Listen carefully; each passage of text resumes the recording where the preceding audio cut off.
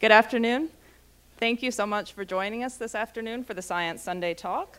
My name is Amanda Robinson, and I'm a faculty member in the Department of Political Science here, and I'm also the interim director of the Decision Sciences Collaborative, which is the host for today's talk.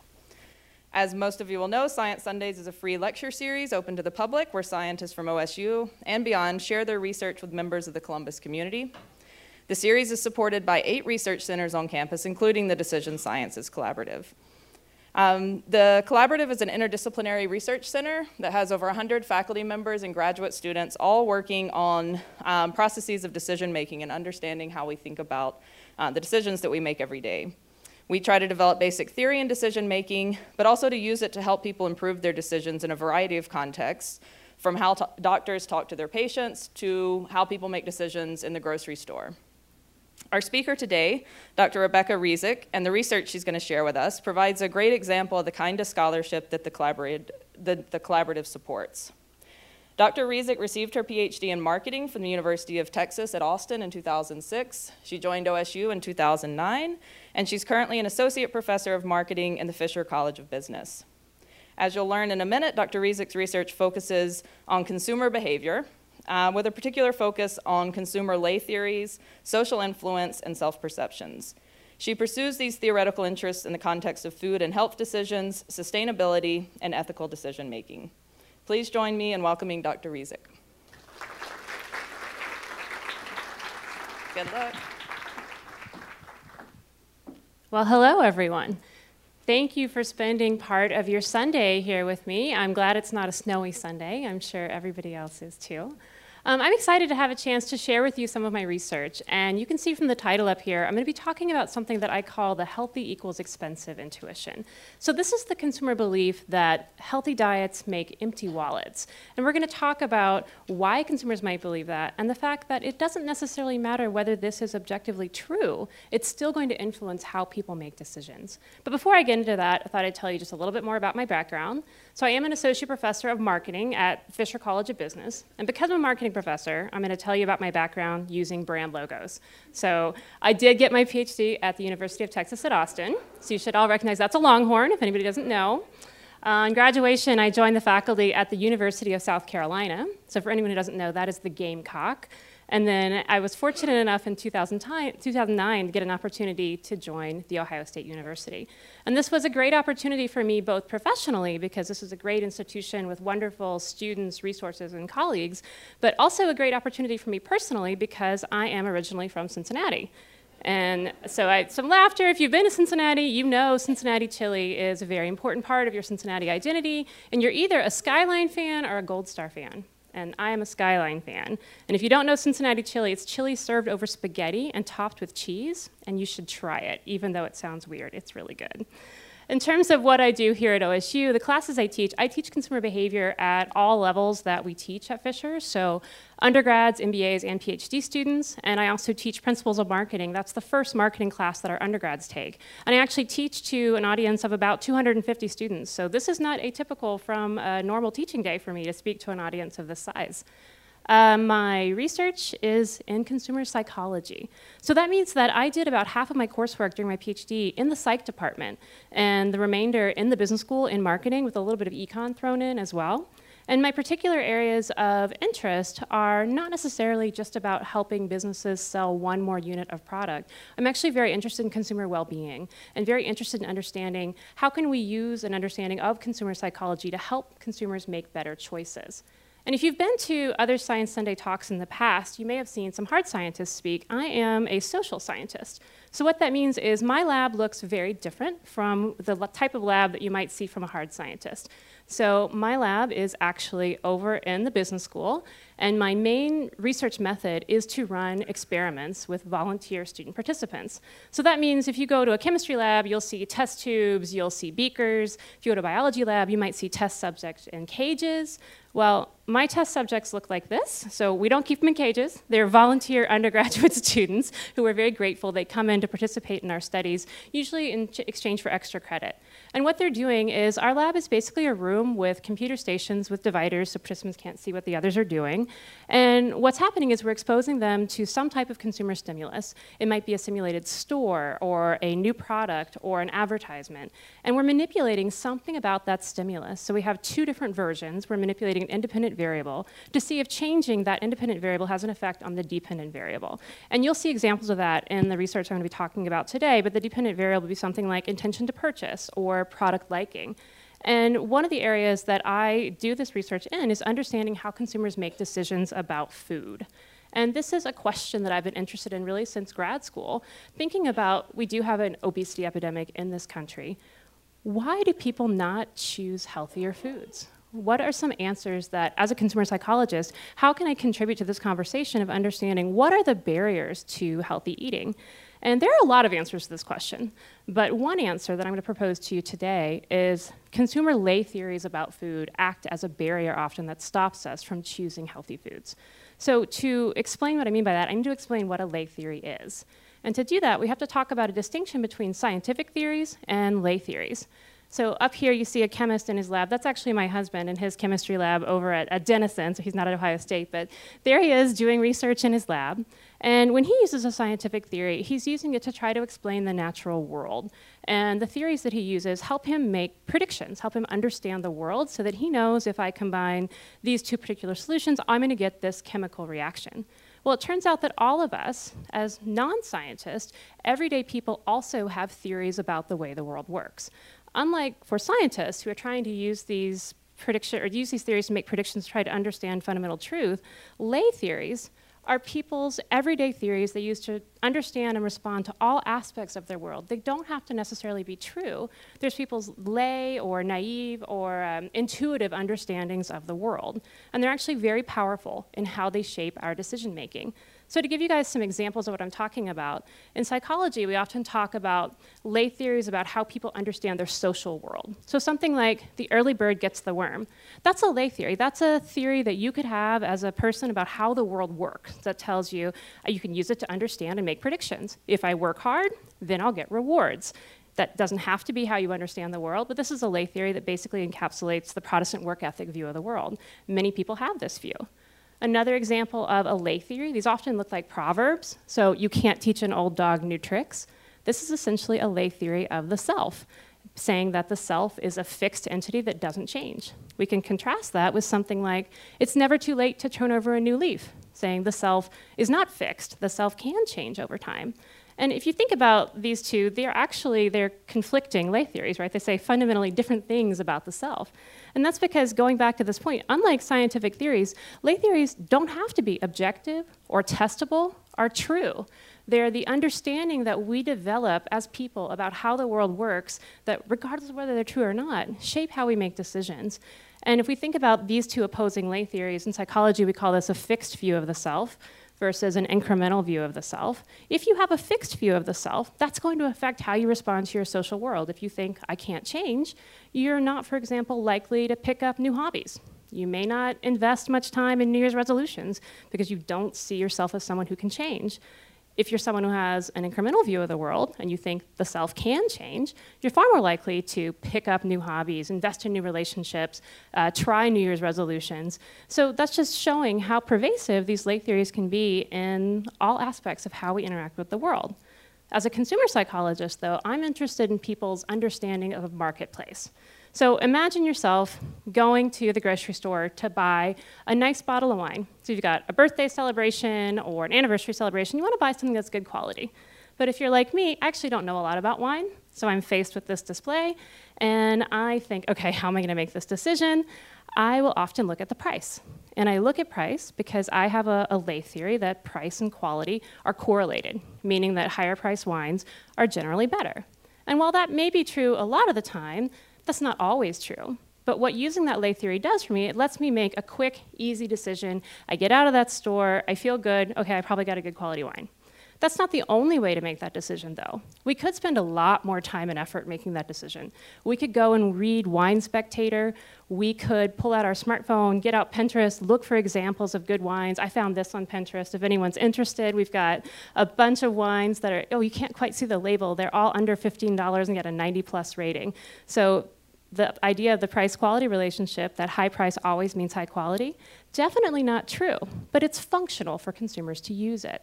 So just like those other lay theories I described were functional for people to navigate their social world, our scientific theories are functional for scientists to make predictions, consumer lay theories are functional to get us through the store often. So I like this picture because I think no one actually looks like this when they go through the grocery store. This is a stock photo that I got online. I have 2 young kids. I definitely do not look that relaxed in the grocery store. I want to get in, get out, make quick, easy decisions, get on with my life. And in behavioral science, we talk about the fact that people are cognitive misers. And what that means is we have a limited amount of cognitive resources, and we want to conserve those resources. We want to save them for things that actually matter. And when we think about consumer decisions, there is a continuum of effort in terms of how much effort we're willing to put into consumer decisions based on how motivated we are. And obviously there are some consumer decisions that we put a lot of effort into, things like buying a house, buying a car. That's when we're going to do more than just even a quick smartphone search or looking at Pinterest. We might spend a lot of time doing a lot of research before we make those types of decisions. Somewhere between that and grocery store decisions, maybe things like buying an iPhone, buying a new appliance, we're putting in some effort. But the vast majority of our decisions as consumers fall over here on the left. Things like toilet paper, yogurt, laundry detergent. We're not willing to put a lot of time and effort into those decisions. And if you think about the last 10 decisions you made as a consumer, and I'll give you a chance to actually think about them. So think about the last 10 things you bought. I'm guessing for almost everybody, the vast majority of those fall on this far end of the continuum. Most of us probably didn't buy a house in the last few minutes or few hours or even the last few days. And as consumers, we go throughout our lives, and most of them are these low-effort decisions. So what we're trying to do in low-effort decisions, we want to spend as little effort as possible. Because if we stopped and thought about every single decision we made when we went to the grocery store, it would take us 5 to 6 hours to shop. And we just can't afford to do that. So we talk about, in consumer behavior, the fact that people use rules of thumb or heuristics as choice strategies to get out of the store faster. Brand loyalty is actually a shortcut to help you get out of the store faster. Because if you know I always buy Jif because I love Jif peanut butter, then guess what? You can spend about 1 second in the peanut butter aisle because you just put it in your cart. Habit is a related simplifying strategy. The only difference is it's saying I always buy Jif because that's what I buy, rather than I always buy Jif because I'm absolutely convinced that it's the best. There can be other choice strategies like buy the one the kids ask for, buy the one that your spouse wants you to buy, but we have all sorts of rules of thumb that we use to get us out of the store faster.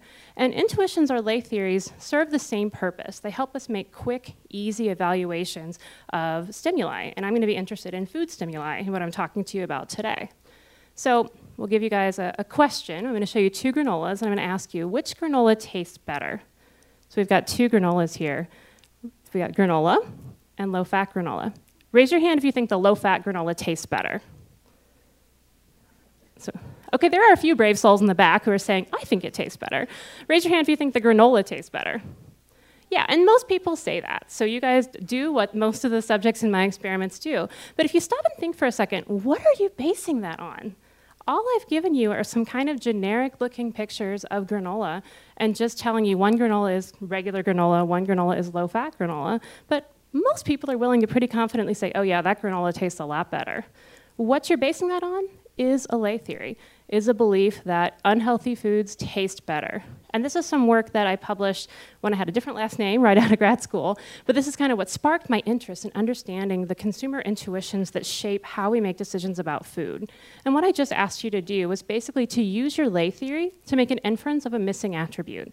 Because here, you know something about the health information of these granolas, but you have no idea how they taste. And what you're doing is you're falling back on this learned lay theory to make an inference of the taste. And I want to share with you guys another experiment from this paper before we get into talking about health and price.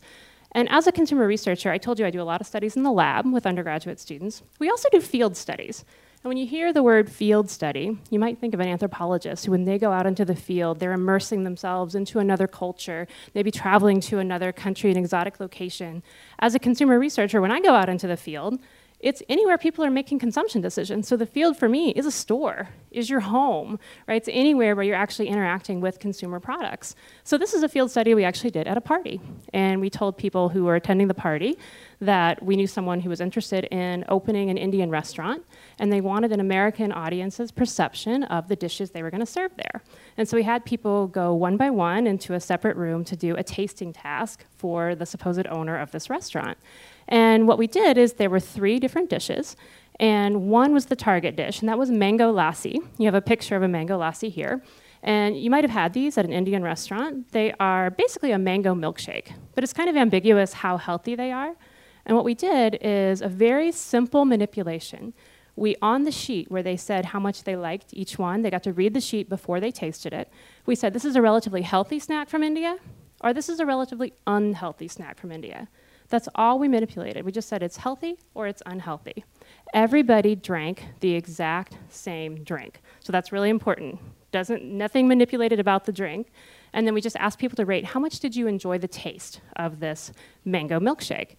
And these are the results. This is when they thought it was healthy. This was on a 7-point scale. So they thought it tasted okay, right? That's a little bit below the midpoint of the scale. It's fine. It's not that great. But let me show you the results of the people who read that it was a relatively unhealthy snack. They thought it tasted pretty darn good. So this is surprising to a lot of people when they see this, because we don't like to think that our taste perceptions are that subjective. They actually are. So this shows us that our intuitions are influencing not just our best guesses about, looking at the granola without tasting it, but it's also affecting our actual judgments about the taste itself. And I love this cartoon because they must have read my study before they made this cartoon. We have a guy who's eating some very high-fat ice cream. He says, it doesn't taste as good now that it's not a sin, because he just read this headline, low-fat diet benefits in doubt. So basically, hey, ice cream's not that bad for you? Ugh, it doesn't taste as good then. And this is a funny cartoon, but if we think about the implications for consumers, what this tells us is that if people have a goal to be healthy, they are going to assume that they have to eat things that don't taste good. And we know from lots of research on goal pursuit, it's actually really hard to maintain sustained goal pursuit. And we can think about New Year's resolutions. Why do we fall off the wagon when we have a New Year's resolution to eat healthy? Well, this is one of the reasons why. It's because we have this implicit, almost non-conscious belief that in order to eat something healthy, we have to sacrifice taste. And what was really neat for me about doing this research is we also ask people, just tell me explicitly, do you believe that unhealthy foods inherently don't taste good? And it turns out a lot of people won't tell me that. They say, no, that's not true at all. I completely disagree. But then when you get those same people into a study where they're actually making inferences about food or tasting food, they act as if that's what they believe. So this seems to be something that people either don't know that they believe or aren't willing to admit that they believe, but it still impacts how they make choices. So if you think about what this means for helping people make better choices, it's a little bit disturbing because it suggests people think the deck is stacked against them, that they can't, if they have a hedonic goal, a goal to enjoy what they're eating, that inherently means they have to choose something unhealthy. And there's research in psychology looking at how do you overcome bias and looking at things like stereotype. But they suggest in this research that to overcome even implicit or non-conscious bias, the best thing to do is to expose yourself to counter stereotype examples. So I would suggest that if we want to get people over the hurdle of believing that unhealthy things are inherently not as tasty, the best thing to do is to expose ourselves and to make sure we think about examples of foods that are both healthy and tasty. So take a minute for yourself and think, do you know any examples of foods that are healthy and tasty? And really, when we stop and think, I think most of us, so can I see nodding if you can think of examples of foods that are healthy and tasty? Okay, so I do see nodding. Yes, they exist. But we tend to not think about them. We tend to think more about this inverse, this negative relationship. So if you don't want this to be you, make sure you think about those counter-stereotypic exemplars, those counter-stereotypic examples. That's the best way to combat a bias that you may not even know you have because it may be this implicit, non-conscious bias. But that's really kind of just to whet your appetite to get into my main topic for today, which is about health and price. So now I'm going to show you some granolas, and I'm going to ask you, which granola is healthier? Is it the one that costs $5.95 or the one that costs $7.20? So raise your hand if you think it's the one that costs $5.25. A few people willing to say we don't know the answer, because you're right, you have no idea from the information I've given you. But how many, just looking at it, your gut response says 720? Raise your hand. Okay, so most of you guys, and that is what our gut response tends to say, because we're relying on this implicit lay theory that healthy products are more expensive. And that's what I want to talk to you about for the rest of the time. This is some research that I just published last year in the Journal of Consumer Research. And the first thing we did when we started this project is I wanted to know, is this like the unhealthy equals tasty intuition that people don't even know that they have it, or will they admit it? And it turns out people definitely are happy to tell you, oh yes, healthy products are really expensive. We did an online survey where we asked people, this is adult respondents in an online survey, how much do you agree with these 3 statements about the relationship between health and taste? So eating a healthy diet costs more than eating an unhealthy diet, healthier foods are generally more expensive than unhealthier foods, and unhealthy foods are often quite inexpensive compared to healthy foods. This is a 1 to 7 scale. So that mean of 5.2, that tells you that on average, that's significantly different than the midpoint of the scale. So that tells you that on average, people are agreeing with this. They're saying, yeah, healthy foods are more expensive. Absolutely. But let me show you these pictures. There's a lot of evidence. This is just showing you some picture evidence. What can you get for $20? Well, you can get a meal at Burger King, or you can get all of these healthy foods from the supermarket. What can you get from KFC? For $20, you can get an 8-piece chicken meal with all the sides, or you can get all of this healthy food for $20. Now, I realize there's a difference in the amount of effort here. One involves a lot more effort than the other, and there's a convenience factor that goes with the cheap, unhealthy food. But people often, when they think about, okay, what's healthy, what's expensive, they neglect to think about all of the food at the supermarket that actually is both healthy and affordable. And there's actually some evidence from the USDA that eating a healthy diet does not cost any more necessarily than eating an unhealthy diet. But people still tend to really strongly believe that healthy equals expensive. So let's talk about why. So where lay theories come from, psychology research tells us they come from personal experiences and they come from environmental cues. So if there's all that healthy, affordable food in the grocery store, why don't our personal experiences teach us that healthy food is actually affordable?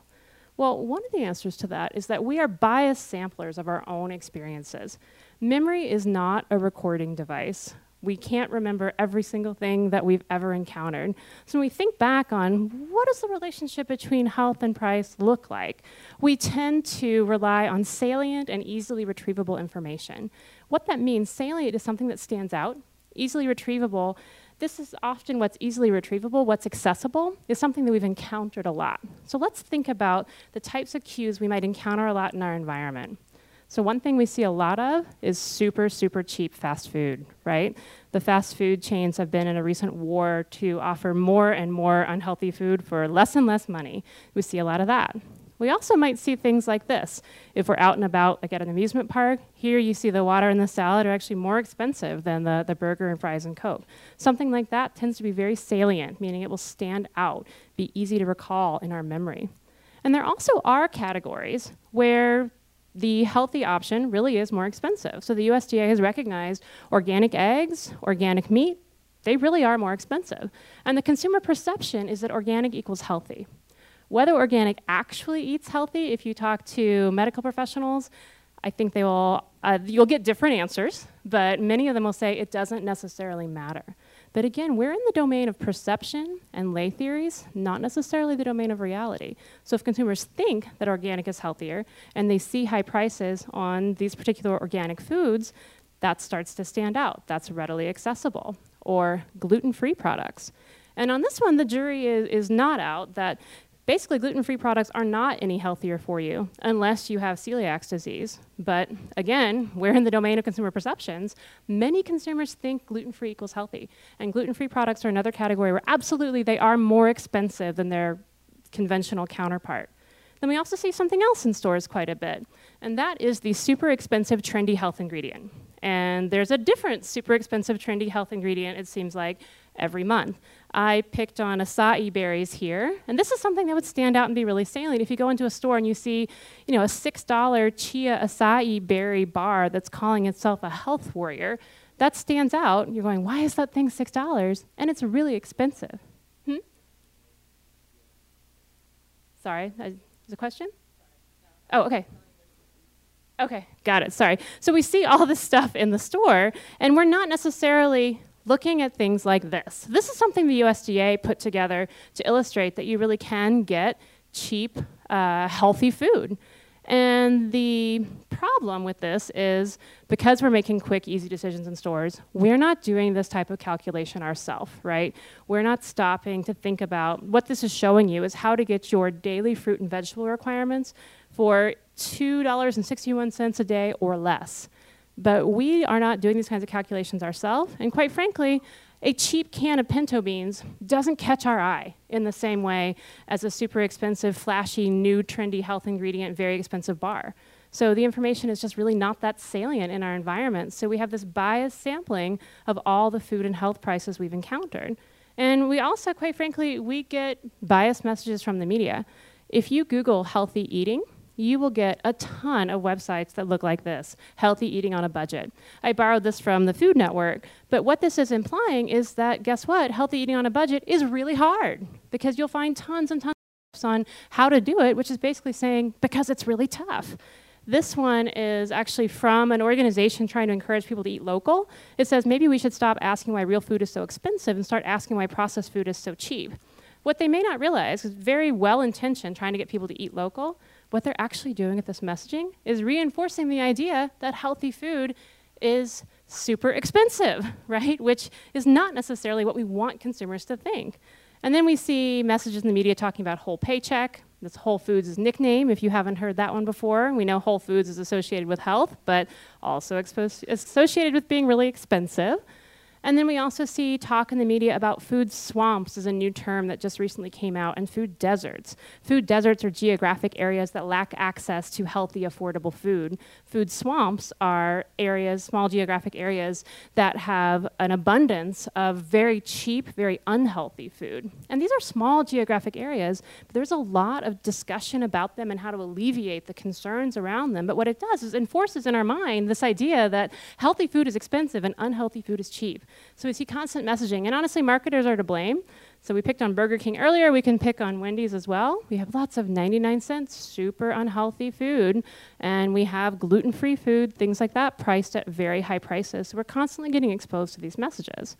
So where does delay theory come from? It comes from this biased sampling of our past experiences. It does not come from an objective assessment of all the food products we've ever encountered.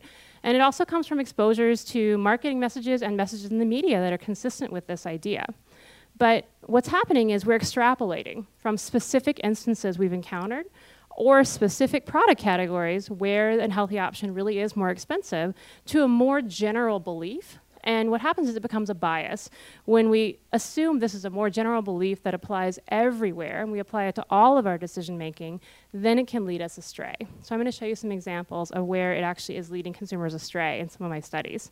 But one thing else I want to point out before we do that, I'm not saying that we always use this delay theory. So if you look at these two plates of food and you see they're equally priced, you're not going to go, now I don't know which one's healthier because they're the same price. We know that a burger and fries is less healthy than salmon and asparagus. Where this delay theory comes into play is when health information is missing or ambiguous. So we're not going to say, oh, the burger and fries are $12.99. That's the healthy option. No, that's not going to happen. We're not going to need to rely on price here to say the salmon's more expensive. Where it gets tricky is in situations like this. So you're dining in a restaurant. Maybe you know what the ingredients are in the two entrees, but you don't have the actual nutrition facts there. You're not maybe sure how it was prepared. Is it soaked in butter? Does it have a really rich cream sauce? And here is where you might find yourself relying on the intuition to think which one is healthier. And this is where, with the example like I gave you with the granola, where you might start to think, okay, the salmon, the one that's $12.99, that one must be the healthier option. And I'll show you some evidence of people making choices in my studies where that's exactly what they do. And it's actually probably often the case that we're in these situations where health information is ambiguous in some way, because we use delay theories from a theoretical perspective when information is missing or ambiguous. In most places where we shop, price is not missing, right? We have price as available information, but health is often missing, not necessarily because it's unavailable, but because people just don't use it. So you might know that because of the Affordable Care Act, all restaurants with more than 20 locations actually have to list the calories on the menu board. Most of them don't list it like that, where it's really big and obvious and easy to read. I guarantee you've been in restaurants where the calorie information is on the menu or on the menu board, and there's already research looking at the results of doing this, and the answer, somewhat depressingly, is people just really don't use this information. And if you have been to a restaurant that had the information, think about the number of times you actually used it and it affected your decision making. And even in the store, every single individually packaged item sold in the United States has to have that nutrition facts panel on it, on the back. And that's exactly where it stays for most people. When was the last time you were in the store trying to make a decision and you actually turned the nutrition facts panel around to read it? Now, if you're trying to pursue a specific diet, you might have, but a lot of consumers don't take the time. They're not like that relaxed consumer in the grocery store. They're trying to make a quick, easy decision. They don't take the time to actually read the information. And ambiguity is also often a lot of ambiguity around what does healthy even mean. So if you watch the news, you see people talking about superfoods, the paleo diet, gluten-free, or should I be eating functional foods that are designed to actively manage some aspect of my health? A lot of consumers really aren't even sure what does healthy mean anymore. And this cartoon, I think, perfectly illustrates that. We have a woman saying, I'm trying to eat healthier, so I'm having a GMO-free, locally sourced, free-range, no antibiotics, sustainably farmed, all-natural burrito as big as my head. So she's gotten her messages mixed a little bit here. She's trying to be healthy by thinking about all these buzzwords that she's hearing, but probably she's consuming too many calories in that meal if that burrito is as big as her head, right? But it's easy as a consumer to kind of get lost in some of this, and that's often when we fall back on the intuition. When it's ambiguous what healthy really means, we fall back on price to help us as a cue, to help us make decisions. Because again, lay theories, while they may not always be true, they exist for a reason. They exist because they're functional. They help us when information's missing, when we're in a hurry, or when information is ambiguous and we're just not sure how to interpret it. We can fall back on a lay theory, an easily understandable cue like price, to help us make a judgment from there. So I'm going to tell you guys about as many of my experiments as I have time. This is a relatively simple study that we started with when we started this project. This is undergrads in our lab, and we wanted to know, will people not only infer price from health, will they also infer health from price? So what we did is we had consumers come in, and we told them they were going to try a new product that's a breakfast bar. And we only gave them one piece of information about this breakfast cracker. Actually, I'm sorry, it's breakfast cracker. And we gave them either health information that it's healthy or unhealthy, or we gave them price information that it's either high priced or low priced. Now, what they were actually eating was a Belvita breakfast cracker. Some of you may be familiar with it. We did check in the study. None of our participants knew what it was, so they believed us that it was a new product on the market, and we took off all packaging, so they just got the cracker itself. So they thought, this is a new product on the market, I'm going to try it.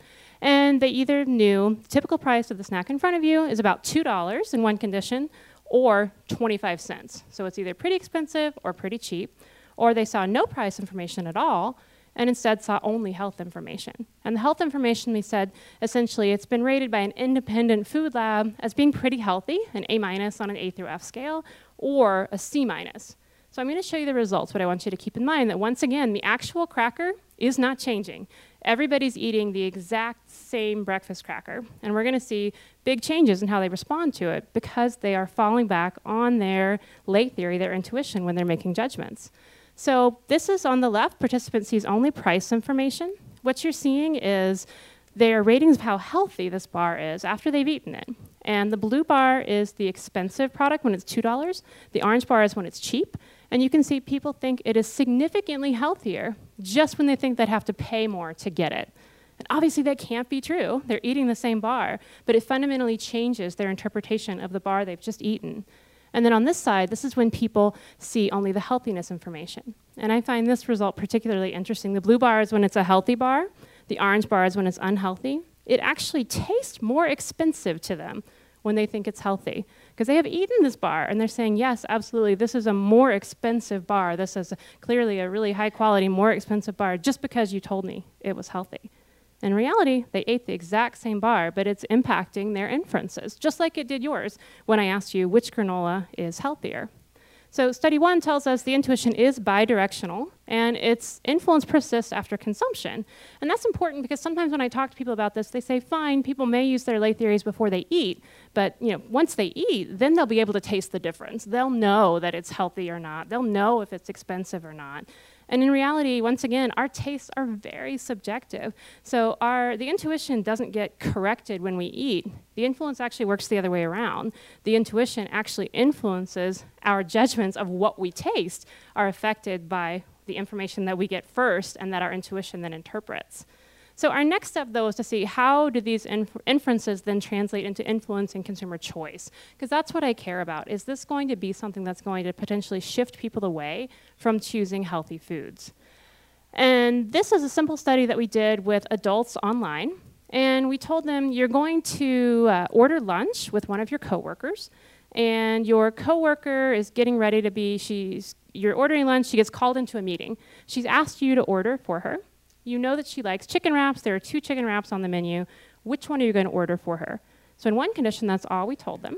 But in the other condition, we said, your coworker is actively trying to choose healthier foods lately. So this person has an active health goal. And we want to see if having an active health goal shifts around what people pick when we are manipulating the prices of the product. So we have 2 chicken wraps. One is a chicken balsamic wrap. The other is a roasted chicken wrap.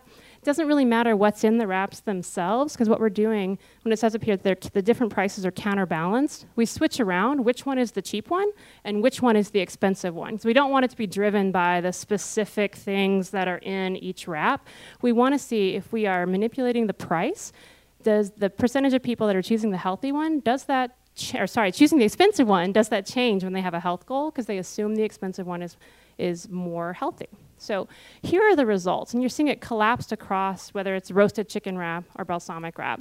And what we see, this is when there's no health goal. There is an overall preference for the expensive option, and this can probably be explained by price quality heuristics, that they're saying, okay, I'm buying this for my coworker, for my friend, I'm going to get the more expensive one because it probably tastes a little bit better. So we're actually seeing operation of another lay theory there. But I want to show you the results when they're told the coworker has a health goal. You can see that the choice of the expensive option, that's what's on the left, the choice of the expensive option goes way up. So what this is telling me is that people are assuming when there's a health goal, they have to spend more money to get something healthy. So we'll talk about why that's concerning in just a minute. But if you think about from a policy perspective or caring about consumer well-being, a lot of consumers who may be facing budget constraints, that may be enough right there to make them give up. If I have to spend more money to eat healthy, especially if we're talking about a lower income segment, I'm not even going to bother. I'm just going to give up. Why try? Because you have to spend more money to eat healthy. So I find that a little bit daunting of something that we have to face if we want to help consumers make better choices. But this is just one side of the picture. This is a health goal. What about if people have a budget goal? So I flip back and forth. I do some of my studies with undergraduates, some with adults online. This one's back in the lab, where we asked undergraduates to make a series of grocery choices. So they had 26 choices between different types of groceries, so 2 items in a category. And we told them they were buying these groceries, like what would you buy for a family of 4? And the task was the same across our 2 conditions. But in one condition, we said this family's on a tight budget. On the other condition, we didn't say anything about budget. There's no budget goal. There's no budget constraint. And our dependent variable here, so we're manipulating the goal. Is there a budget goal or not? And we want to know, there are 13 of these choices where there's a healthy item and an unhealthy item. We want to count the number of times they choose the healthy item. And our prediction is that when there's a budget goal, we're not going to give them any prices, by the way. They see no prices.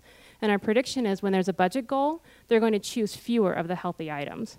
And we did this using perceived healthiness, because lots of people have different ideas about what healthiness is. So we ended up with choices that look like this. These are our pretest results. And so we did a pretest. That's when, before you even run your experiment, you get a sample from the same population to help you design your stimuli to make sure they're doing what you think they're doing, because we don't want it to be based on what do I think is healthy. We want it to be based on what our population thinks is healthy. So we ended up with choices like fresh salmon versus fish sticks. 94% of the people in the pretest said, yep, fresh salmon's healthier than fish sticks. Kashi cereal versus Lucky Charms. 87% said the Kashi Go Lean cereal is healthier than Lucky Charms. Fewer than 1% thought Lucky Charms was healthier. No surprise. And then we see ground turkey versus ground beef. And this one was actually just barely made it into our study because our cutoff that we set before we ran it, we had to have at least 75% of the pretest samples saying the healthy option is healthier, and no more than 20% saying that they're equally healthy. So with ground turkey and ground beef, we did get 77% saying the ground turkey is healthier, 20% saying they're equally healthy, but it passed our threshold to go ahead and include it in our study. And only 13 of the pairs were healthy and unhealthy. The rest were filler tasks because we don't want people to guess our hypothesis. When I run a study, what I don't want a subject to figure out what I'm doing and then tell me what they think that I want to hear, or the opposite, try to sabotage my study and do the opposite of what they think I want to hear. These are called demand effects, and I don't want that to happen. So we often include fillers so people don't guess what it is I'm trying to test. So we have just choosing between 2 brands of frozen lasagna, 2 brands of pizza, but the baked beans are actually serving an extra goal for me besides just being a filler. You'll notice this is a Great Value versus a name brand Progresso. This is a manipulation check. When we manipulate something, we want to make sure that we're actually successful. So I told these students they had a budget goal, but I need to know that they actually understood that they actually internalized it. So Great Value should be cheaper than Progresso, right? They don't see prices, but they know that Great Value is a generic, it's going to be cheaper. So I should see more people choosing Great Value in the budget condition than in the control condition. And if I don't, my study's a failure because I didn't actually successfully give people a budget goal. And so these are the results of what we call a manipulation check. Yes, we did get 75% of people in the budget condition choosing Great Value versus only 41% in the control condition. So I see there are some younger people in the audience. If there's anybody out there interested in conducting behavioral research, I think it is just absolutely fascinating and fun to craft these experiments, to think about things like the manipulation check, think about controlling for all the other possible alternatives so that you can be sure at the end, if I've done it right, I know my manipulation was successful and I've manipulated only the cause I care about so that I can say any differences I see on the DV, on the dependent variable, are because of what I manipulated. And I think it's just really fun. I'm happy to talk to anybody who might be interested in a career in this type of work, happy to talk to you guys at the reception afterwards. But let me show you the results. Okay, so these are the results. This is count data. It's looking at the number of healthy products out of 13 that go into the basket. And what you're seeing is that in the budget goal condition, we get just under 6 healthy items chosen out of 13. In the control, we get 7. This is a statistically significant difference, but you might be thinking, is it a meaningful difference? And I think that it is, because if we're talking about for every 13 items that go into the cart, there's the potential for 1 fewer healthy item to go in the cart. And that accumulates over time, week after week after week. What that tells me is people that have a very constraining budget goal are going to choose overall fewer healthy items because they feel like they have to meet that budget goal. So if we think about these studies together, the intuition does affect choice. Consumers with a health goal default to choosing more expensive options. Consumers with a budget goal default to choosing less healthy options. And the implications for biased decision making, we see that consumers think they need to spend more money to get healthy. So if we have to spend more money, why bother trying? It's one of the things that concerns me. And consumers believe that to meet budget goals, they have to sacrifice health goals. And this is also concerning because budget goals often feel like a much more immediate constraint, right? So if you think about any time you're engaging in goal pursuit, we all have a hierarchy of different goals we're pursuing at any time. Hopefully you guys are here pursuing an enjoyment goal and it's actually being met, I hope so. But we all have these different goals. And if we feel like the budget goal is always pressing, and we have to worry about that budget goal, then that health goal never gets to come up, never gets to be our primary goal.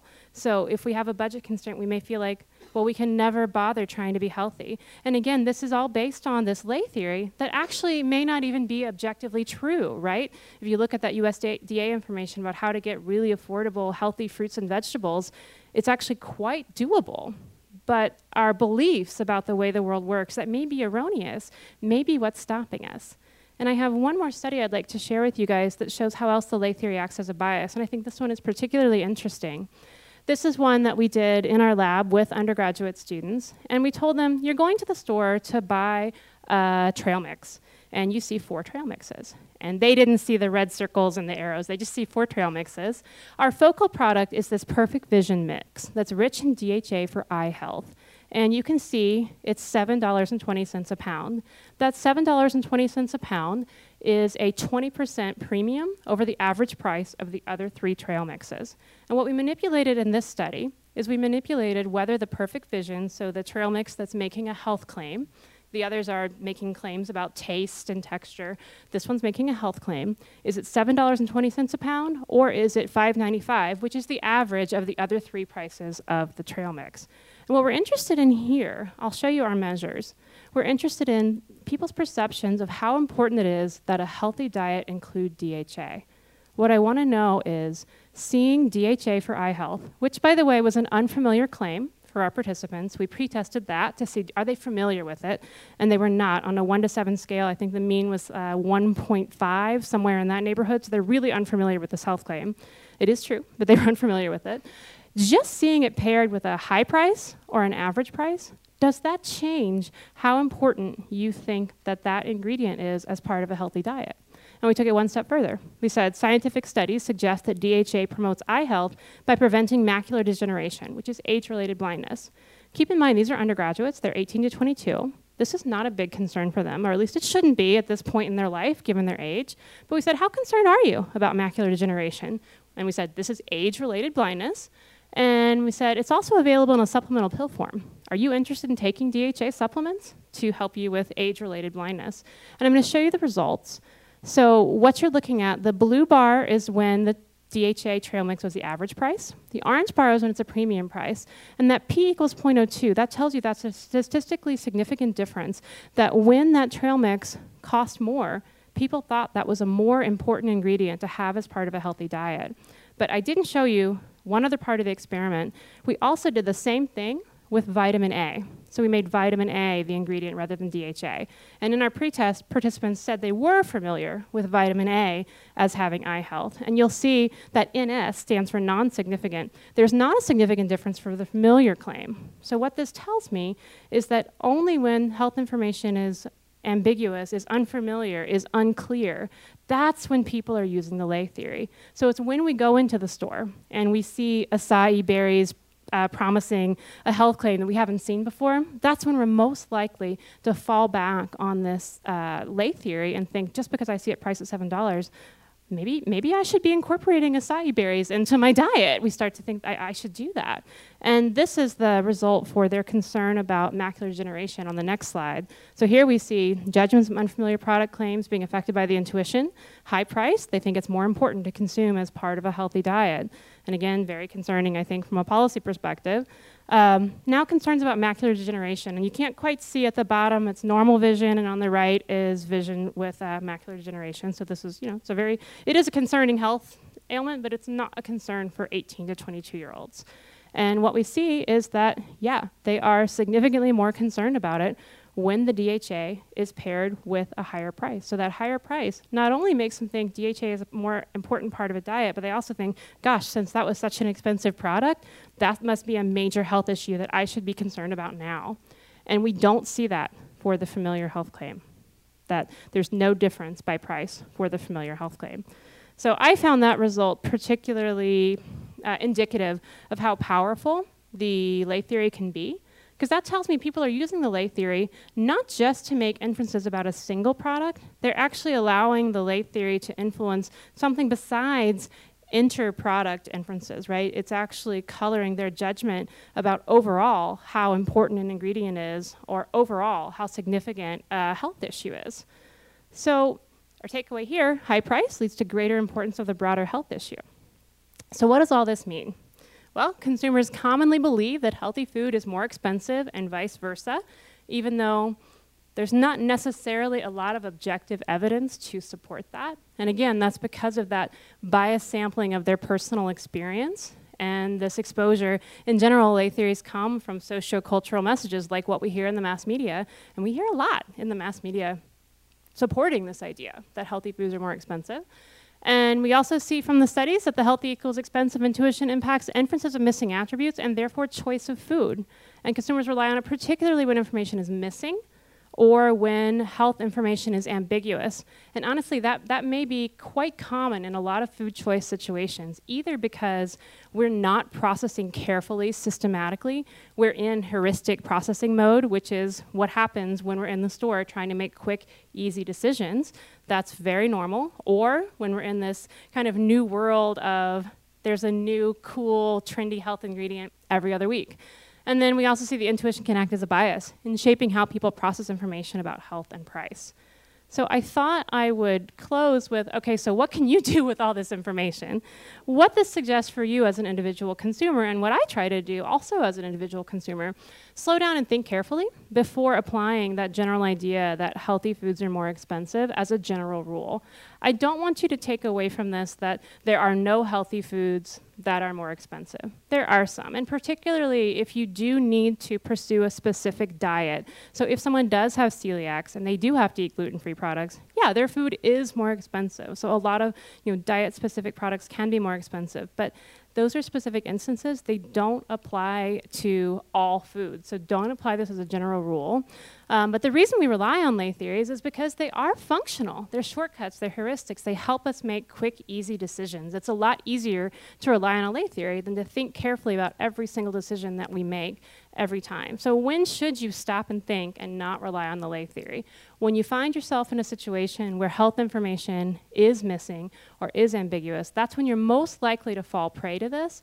That's when you need to be careful to stop and think. Or if you're in a situation where you can make the health information not missing, can you turn the package around? Can you whip out your smartphone and do some quick Googling? As long as you make the information not missing when you get the information, then you're not going to rely on the lay theory because we will use better information when we have it. So consumers are smart. If we have the more objective information, we will use it. It's just a natural tendency to fall back on this lay theory when we're in quick, easy, make a fast decision, heuristic processing mode. So healthy, expensive may be true in some categories, a few that it definitely is, organic eggs and poultry, gluten-free, but take the time to think about where it actually holds true before using it to make decisions. And I believe, do we have some time for questions? We have. As we typically do, try to start with young folks. If anybody has a question, they'd like to hear from you first, and then we'll open it up and have a few minutes, and then we'll have a reception where there's plenty of time to ask questions. And you're also welcome to email me. I put my email address up here on purpose, so if anyone wants to contact me or wants a copy of the paper, they're welcome to do so. So questions? Yes.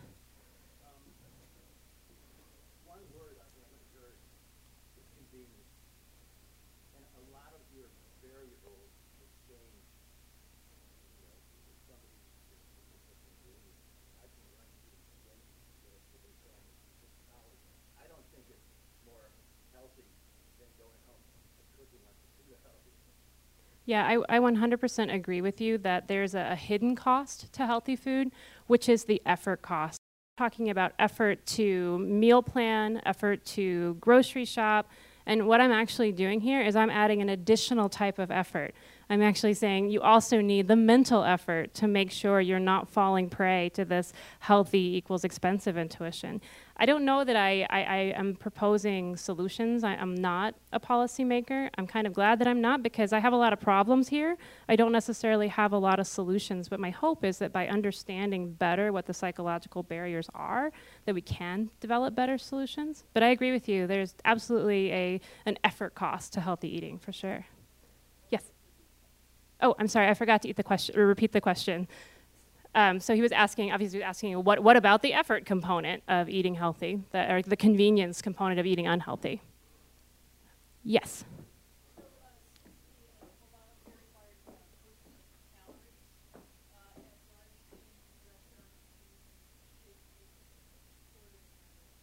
So the question was, since the Affordable Care Act, where you have to post calorie information, have large chain restaurants seen a significant shift in ordering patterns? I do not know the answer to that. I do know from a consumer psychology perspective that they have looked at, did you pay attention to it? Did you use the information in your decision? And at least in academic studies, people are not using the information particularly. Yeah, so in terms of whether it's actually impacted fast food restaurants, I would want to get some data before I answered that, but I would venture to say probably not significantly. Yeah.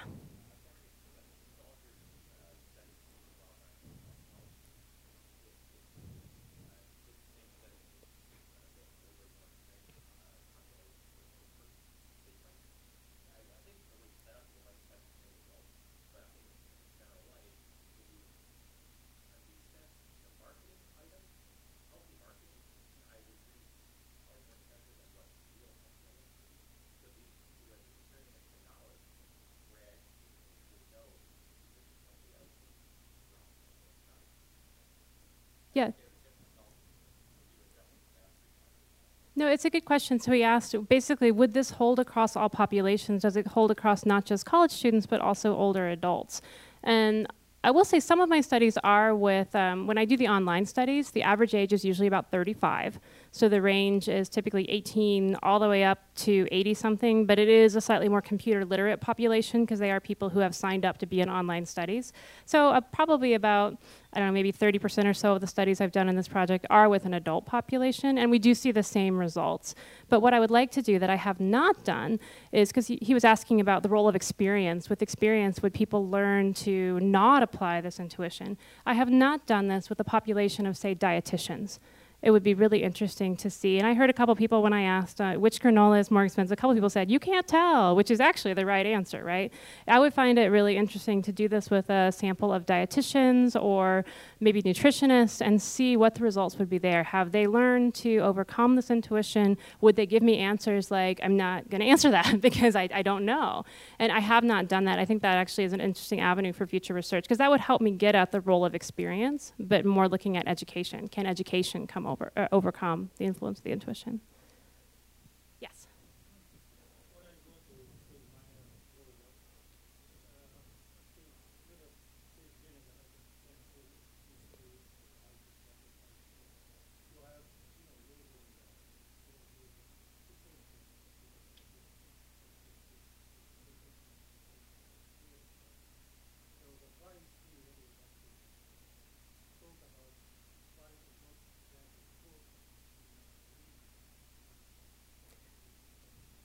So the question here is, what if the products actually do differ substantially in ingredients?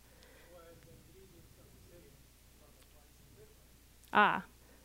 So yeah, there's I said, or if the ingredients are the same but the price is different. So when the ingredients are the same and the price is different, that's often the reason that is because of branding. That you'll see a generic option has identical ingredients to a branded option, but people are willing to pay more for the brand. This is kind of more a general consumer behavior question. That's because we buy brands because they say something about who we are.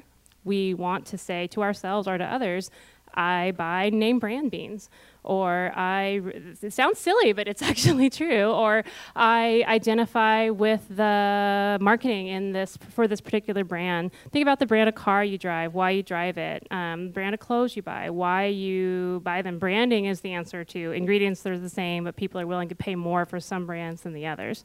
In regards to your other question, what about if a product has higher quality ingredients? I would say if you are an aware enough consumer that you're processing carefully enough to recognize that one of the products has higher quality ingredients, you're no longer doing what I would call heuristic processing. You've shifted over, you're doing systematic processing. You're thinking about that much more carefully than sort of the average consumer just throwing things in their cart.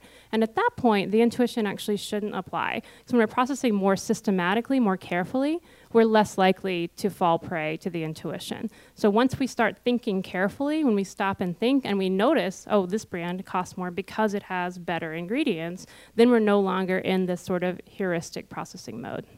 This is a good question.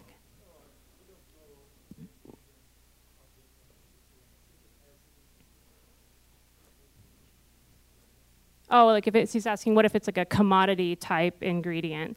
There you're getting to a pretty specific case. I think I might have to actually do some experiments to look and see, do people have different perceptions of commodities where it is actually truly the same ingredient? I'd have to look at that specifically, I think, to be able to give a good answer to that. Yeah. Other questions? Are we time? Okay, one more down here in the front.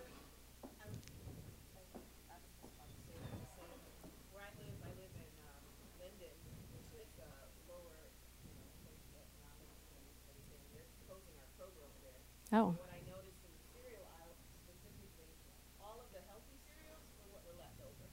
All of the sugary, everything was gone. And part of that, a big part of that is branding. You know, it's why people buy Nikes over, some Payless shoes. A lot of times, they don't know that the manufacturer or the actual center where they started making the shoes the same. And then we're on an assembly line, one splits to the right and becomes a Payless shoe, one splits to the left and becomes a Nike shoe. But then at the end, when it's at the store, it's $80 versus $20. But that's how we're taught, is to buy brand and not shop by ingredients. Yeah. That was the first thing. Second thing, I was at Chipotle